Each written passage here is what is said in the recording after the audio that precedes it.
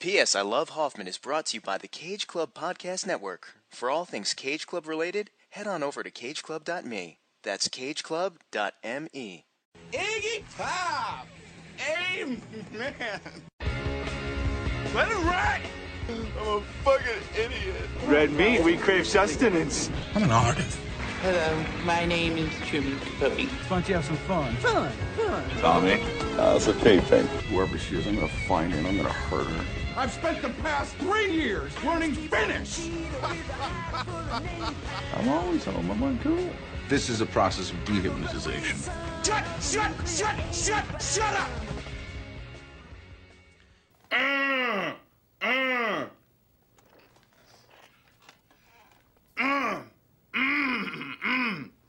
Just need a little bit of water.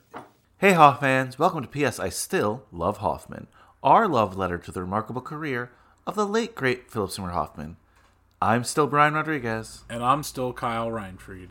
We're still always uncool, always ready to talk Hoffman films. Well, apparently we weren't because we are late delivering this episode. We apologize. Life got a little bit in the way, and we actually thought we saw something cool that we were going to, delay the episode a little bit for. And it was cool, but it ended up being 2 minutes. We shouldn't have delayed the episode for it. But before we get into that, Kyle, how have you been? How are things going? See any cool films lately? Oscars, right? Oscar nominations came out. Yeah, Oscar nominations come out. One that I know we're both happy for, a film that I was a guest on your other podcast, High School Slumber Party, Another Round, and that was nominated for Best International Film. I think that's what they're calling it. That's the category now. And also Best Director. I wish it was nominated for even more, Mads Mikkelsen. But it's pretty impressive. I mean, I still tune into some of the Oscars, and I'd be lying if I said I didn't care, because I care when people or films that I like receive recognition. So the same in that sense. But point being, it's pretty impressive, like, to look at just the films that still came out this year and everything that goes into that. So it's definitely going to be a memorable Academy Awards in that sense. But yeah, besides that, any films I've seen, you know what? I'm gonna say Sonic the Hedgehog. I watched it on Amazon, I think it's on, and just for kind of have something on in the background, just watch something new, and I was pleasantly surprised. It was a fun movie. Like, if I had kids and I went to, had to bring them to the movies, and there's obviously some kids' movies that I remember apologizing to my mom into the first few minutes of a Goofy movie, like, which is bullshit, but whatever. Well, it's not bullshit for like an adult, because I'm just like, I recognize that I'm an adult. I like a Goofy movie. Yeah, but we have nostalgia attached to it, and like, I just recognize she was doing me a favor by bringing me to the movies that day. So point being, Sonic the Hedgehog would be like a movie that I would thoroughly enjoy. I enjoyed it as an adult, and I don't even have kids, and why am I blanking on his name? Jean-Ralphio from Parks and Rec. Jean-Ralphio from Parks and Rec. That's fine. You could say that. Yeah, I know, but he has a real name. Ben Schwartzman? Yeah. Ben Schwartzman, yeah. And yeah, he did a great job as the voice of Sonic. Sorry. Ben Schwartz, no man. No man. Oh, okay. Jason Schwartzman, just Ben Schwartz. He hasn't had his bar mitzvah yet, hence he's not a man. And good joke. Thank you. Mazel. And so, yeah, he did a fun voice. Jim Carrey's in it and is like cool and fun. He seemed to. All right, we get it. You like Sonic the Hedgehog? Yeah, no, I don't know. It's just I really haven't watched. I don't think I've watched anything new. No, I was just very pleasantly surprised by it. Well, I was looking up the reviews when you had mentioned that 63% by the critics. 93% by the audience, though, with 10,000 plus reviews. So certainly a crowd pleaser. Yeah. So and I think I just read today that they announced that they're going to make number 2. So I just feel bad for it because did well, and it's got, some good reviews or whatever, but I don't think it got to, or it briefly got to be in theaters, just one of those cases. But yeah, so off the top of my head, I think that's like the only new movie I've watched recently. So nothing Hoffman adjacent. Not to the best of my recollection. Well, we did get some really great Hoffman news, which we teased a little bit on our last episode. But that NYU Tisch Scholarship, of course, the Philip Seymour Hoffman Scholarship was debuted last month at NYU, his alma mater. And it's something that's really fun. I was reading about it. I'm glad they can continue the legacy there.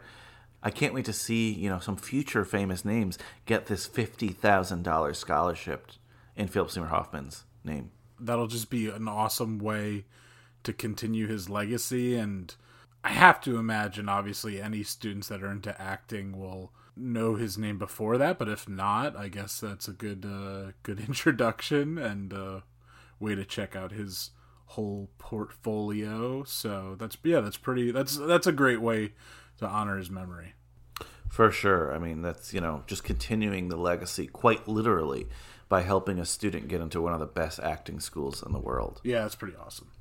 The other thing that we were kind of excited about was Bill Burr, who was a little bit controversial, just was a little bit controversial at the Golden Globes, but one of your favorites. Yeah. He, in his episode kind of teaser preview, he said he had an episode where Philip Seymour Hoffman was one of the topics. So we kind of held the episode a little bit for that because we wanted to hear what he was going to talk about. We thought he might have some good stories, and it was good, but it was only 2 minutes worth of content. He's one of my favorite stand-ups, and I do, listen to and enjoy his podcast. I haven't religiously listened to it in a while. Nothing against him per se, but just because he's not really obviously able to be out on the road. He's only done a few shows, and then also when it came to football season, I just didn't want to hear. I mean, so he's a Pats fan, but then Tom Brady doing well in Tampa. I just hadn't been listening to his show a lot, and listening to this most recent episode where in the little bio of just the topics that he'll be, he says Bill rambles or whatever. It said Philip Seymour Hoffman, and in this episode he says how he's been watching a lot of his films, and he thought that he had watched pretty much all of them, but realized he didn't even really watch half of them. He was just so satisfied with all the performance he had seen of his that he just, I don't know, just kind of focused so much on those and is discovering all these other films. And the two films he specifically mentions is Owning Mahoney and Love Liza.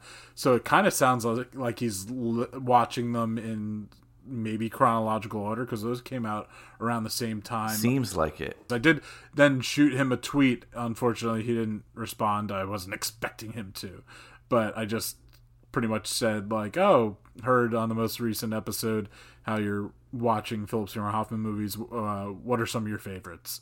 So hopefully maybe I'll get that answer from Bill Burr someday, but I definitely, yeah. I have heard him say that he doesn't really answer people on Twitter, so I think he's kind of he posts and stays off of social media for the most part. So we'll see. But it was cool hearing him talk about it and just hear that he's a fan of Philip Seymour Hoffman. Yeah, my big takeaway of it was the fact that he said he was only really watching them in 10-minute increments because the characters were so real and gut wrenching, and just I forgot the word he used, or there was a funny terminology you liked, right? Oh yeah, he's just it's gonna be a bumpy road. when he's when Hoffman's the star of a film, it's gonna be a bumpy road. Yeah, and he's just it's just so hard to watch this guy. Just he's just in every role. And he was saying it positively in Hoffman's performance. But yeah. Owning Mahoney specifically and Love Liza are both ones where you're oh yeah, the character keeps digging a deeper and deeper hole. Yeah, he goes. Yeah, exactly. He just goes with the perfect Bill Burr. He's just just fucking up his life. It's just, but he's just but he just, the way he performs is just so real, and it's pretty awesome because also, hey, Bill Burr is acting more these days, so maybe he'll take a little note from Philip Seymour Hoffman, and maybe we're getting that in his Mayfeld performance on The Mandalorian. Who knows? But just goes to show you how many people out there love and appreciate Philip Seymour Hoffman and all of his performances and what they mean. And so I would love to know what films Bill Burr had seen already that he was just like, oh, he was just so satisfied with those. I have to assume Boogie Nights, maybe The Master, like Capote, just the bigger ones. For sure, and we've certainly been satisfied on both our runs here. Oh yeah. On P.S. I Love Hoffman. First, our initial run of first watching a lot of these movies like Bill Burr, and then our second run that we've been doing of rewatching them on P.S. I Still Love Hoffman. And we only have 2 more films for this season. It's been a long road again, but we've watched some really, really, really great films again, and that's been honestly a pleasure most of the time. A pleasure. Who knows what we're going to do after this? We're definitely going to take a little bit of a break, but I'm sure there's going to be some Hoffman-adjacent things we'll talk about. If they ever do release that show he was supposed to be in again, if it ever leaks again, we'll do it. If there's his son being in the P.T. Anderson film that's coming out, we're definitely going to talk about that here on P.S. I Love Hoffman. But on our Still Hoffman rewatch show, we only have 2 more that we really wanted to cover. And we're going to go to the Wheel of Hoffman, but it's more like the coin of Hoffman now. Exactly. Because there's only 2 sides. And I like where we left off. Because we have Magnolia, which was a breakout film for him. But P.T. Anderson is the director he worked with the most. And that's a long one, but it's one that people remember. And we have A Most Wanted Man, his last film. So, yeah, I mean, it's an interesting place we wound up. Yeah, Phil Parm versus Gunther Bachmann. Who will be the last? It's interesting. Who the last of, at least, like you said, this iteration of the podcast, which we call P.S. I Still Love Hoffman. I just want to say, I mean, it's just always so much fun talking his films with you, and I hope you were saying possible future episodes. I just absolutely loved. So one of my favorites, one of my highlights of my life, yet alone podcasting, is getting to talk Philip Seymour Hoffman with director, filmmaker Amos Poe. And so, guys, Hoff fans, if you haven't listened to that episode for some reason, go back and check it out. Amos Poe directed Philip Seymour Hoffman. First film Philip Seymour Hoffman was ever in, Triple Bogey on a par 5 hole. So we got to talk to director and the legendary director. We were ashamed that we really didn't know his career beforehand as part of the no wave film movement, like Jim Jarmusch and that, of the same time of the new wave music movement in Lower East Side. And so, point being, it would just be great to and maybe once we're all vaccinated, that kind of stuff, reach out to maybe people at Labyrinth Theater Company. I would love to talk to more people about him and where and share his story in that sense. That's something we've definitely talked about doing, and definitely something that is very exciting to be able to talk to people who knew him or just big fans. It's likely the show will go in that direction, but for now, we still have some scores to settle with these 2 final films. So I'm going to spin the wheel of Hoffman, or the coin of Hoffman, and let's see what we're going to get. Ooh, it's faster if there's only 2 things. Well, interesting. So we are going to be going to Germany, Kyle, and discussing Philip Seymour Hoffman's final film, A Most Wanted Man. A Most Wanted Man. Interesting. So that means we're going to end with Magnolia, even though it's not chronologically. I like it better that way, Yeah, it's not his opus, but it's definitely like an opus of a film. So that's cool in that way. And I mean, it's the one. Not that I've been like dreading it by any means, but just no, it's a great film. Oh, it's a great film. So I mean, that one for sure we'll have to watch in person together. I would not be able to like sit at my computer and talk to I need you by my side on that one, Brian. But so I don't know exactly what we'll do for Most Wanted Man, but one way or another we will watch it simultaneously and talk about it. And I've only seen the movie twice. I'm pretty because I watched that before that was just like one that like popped up on like cable, I think, when it came out. And did that come out after yeah, it came out after he passed.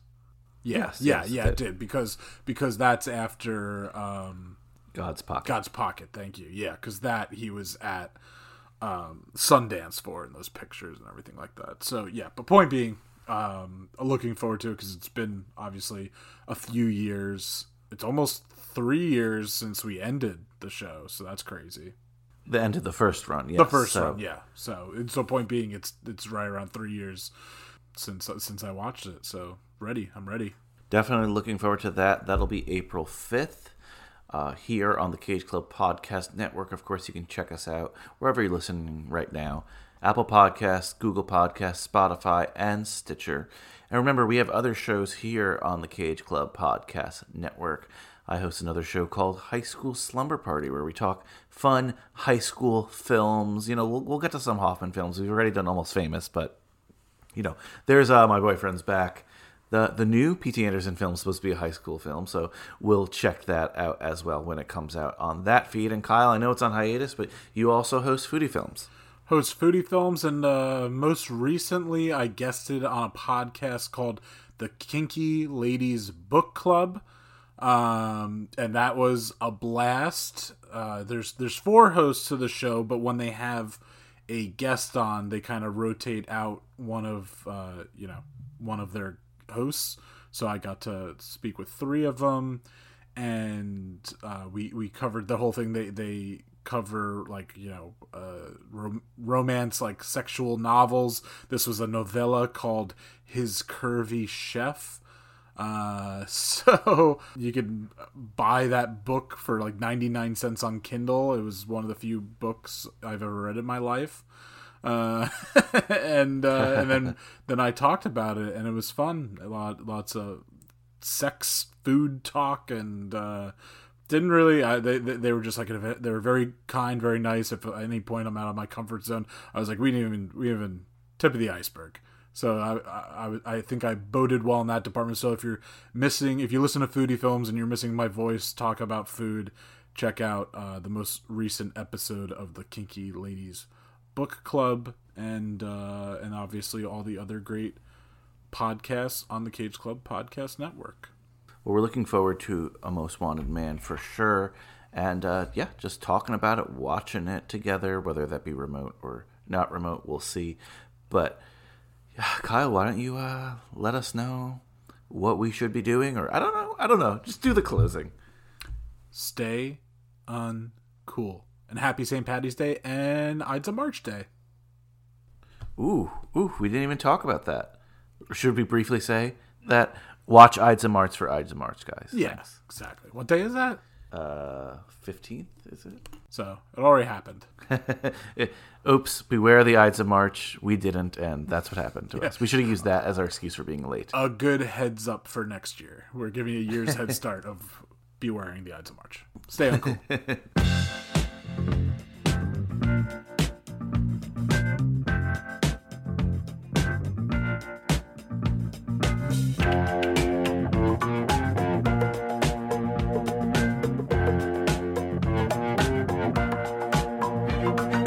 I believe in miracles. Where you from? You sexy thing, you. I believe in miracles. Since you came along.